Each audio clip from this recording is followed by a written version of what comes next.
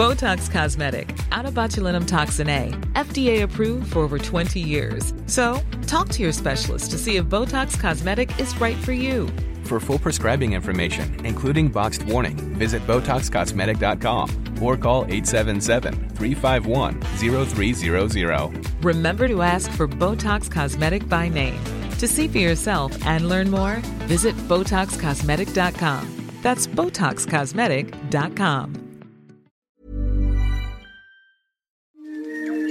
This is an RNZ podcast.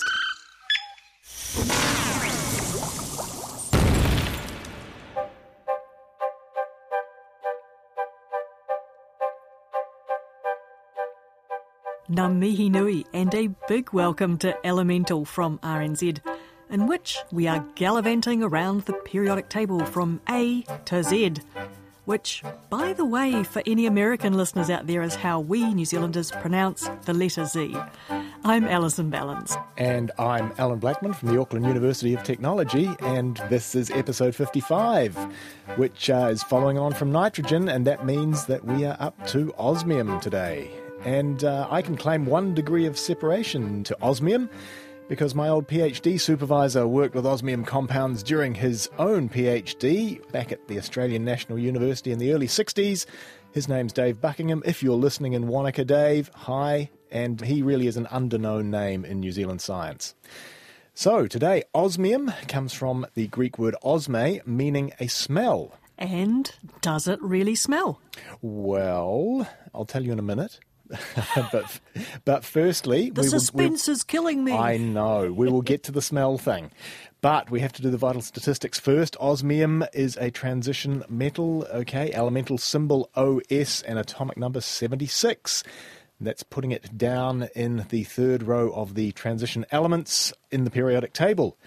It was first discovered in 1803 along with iridium when a guy by the name of Smithson Tennant found a residue when he took an impure sample of platinum and tried to dissolve it all in aqua regia. Most of it dissolved, some of it didn't, and that's how osmium came to be, essentially. And he came up with the name because of the pungent and peculiar smell of its oxide, unquote.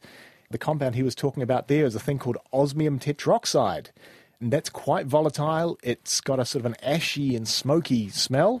So you can form osmium tetroxide from the metal, little bits are being formed, and so therefore, yes, osmium does smell, yes, it deserves its name. Is being pongy its only claim to fame?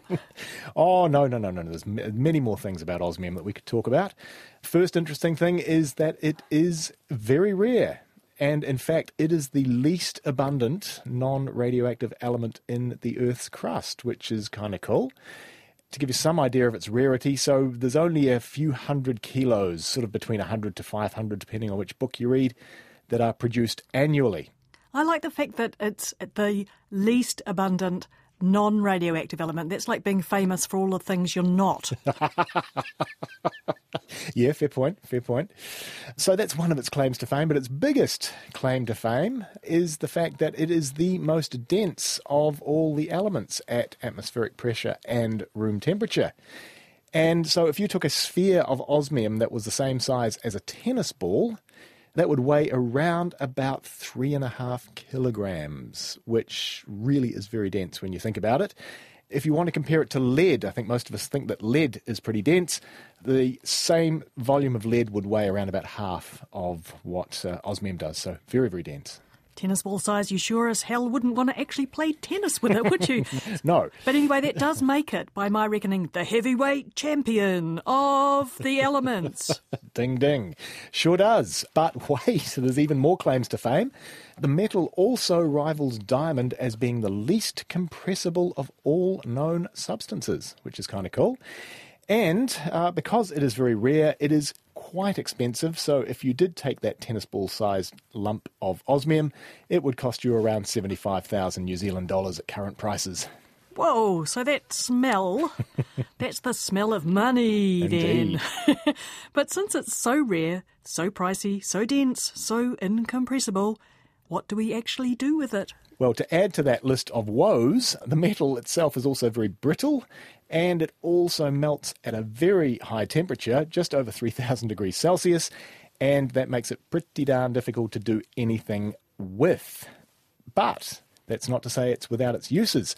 A guy by the name of Karl Auer in the late 19th century thought that the high melting point would be good to use in an electric light bulb. So he tried making osmium filaments for his electric light bulb. That was in 1897. Sadly, it didn't quite work for him. It sort of did, sort of didn't. But it got superseded by tantalum first, and then Edison came along with tungsten, and he was the one that made all the money. So on the basis of all of these features, if you want, of osmium, it's fair to say that the metal really isn't in much demand. So what then is it used in? Well, we're going to the high end here, folks. So the very few uses of the element. First up, high-price fountain pen nibs. Oh, we've done that before. We did, yes. Iridium. We talked about that with iridium, absolutely right. Yes. And also clock bearings. In this age of digital clocks, they're probably going out as well. They're used in that because osmium being very wear resistant. So that's the metal itself. In terms of compounds, we've already mentioned the most important compound of osmium. That's osmium tetroxide. And that was the smelly stuff that we were talking about. Very important, this is a colourless solid that you can form simply by heating the metal in the air. It's got a few uses. It can be used in certain organic chemistry reactions for the chemists amongst you. And if you really want to know, these reactions are called cis-dihydroxylations, which you'd probably know about had you studied first-year chemistry. Oh, yeah, get on with it. Also used in fingerprint detection, quite an expensive way of detecting fingerprints, but quite good apparently. And it's also used as a stain in microscopy. Again, expensive. OSO4, osmium tetroxide, it is very volatile, and so you've got to take extreme care with it because it is highly toxic. And if you inhale it, you will probably regret it. It certainly can kill you. And also the vapour is not good for the eyes, and that will also cause blindness if you come into too much contact with the vapour. So in my books, that means osmium is eye-watering in several ways then, price and toxicity. Indeed. Now, when we did iridium way back in episode 39, I think it was, we bemoaned the lamentable decline in the use of fountain pens and nibs these days. So I'm figuring that unless I commit a crime and have my fingerprints dusted, I'm really very unlikely to come across any of it in my everyday life. Yeah, that's probably very true, but it's interesting that you mentioned crimes there because given, as you say, its eye-watering price that we talked about, it was very, very surprising that this compound was apparently going to be used in, of all things, a terrorist attack in the UK in 2004. You read the papers back then, and apparently a bomb containing osmium tetroxide was going to explode. It was going to spread the osmium tetroxide over a wide area. People were going to inhale it. They were either going to die or be blinded or both. And police ended up arresting 9 people in connection with this. And despite my hard work on the internet, very, very difficult to actually find out what happened to these people. A really weird case, this. What a dense idea. Sorry. I'm glad they were foiled, I have to say. And I'm very pleased to have heard of the heavyweight champion of the chemical elements, but I think I can happily spend the rest of my life without actually coming across osmium or its oxides.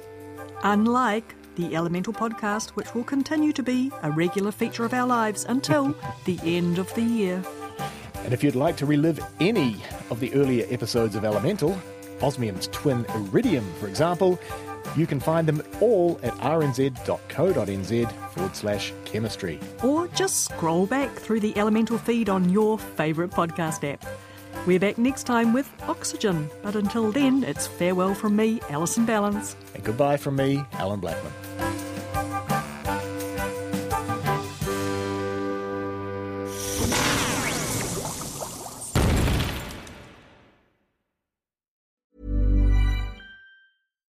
Botox Cosmetic, out of botulinum toxin A, FDA approved for over 20 years. So, talk to your specialist to see if Botox Cosmetic is right for you. For full prescribing information, including boxed warning, visit BotoxCosmetic.com or call 877-351-0300. Remember to ask for Botox Cosmetic by name.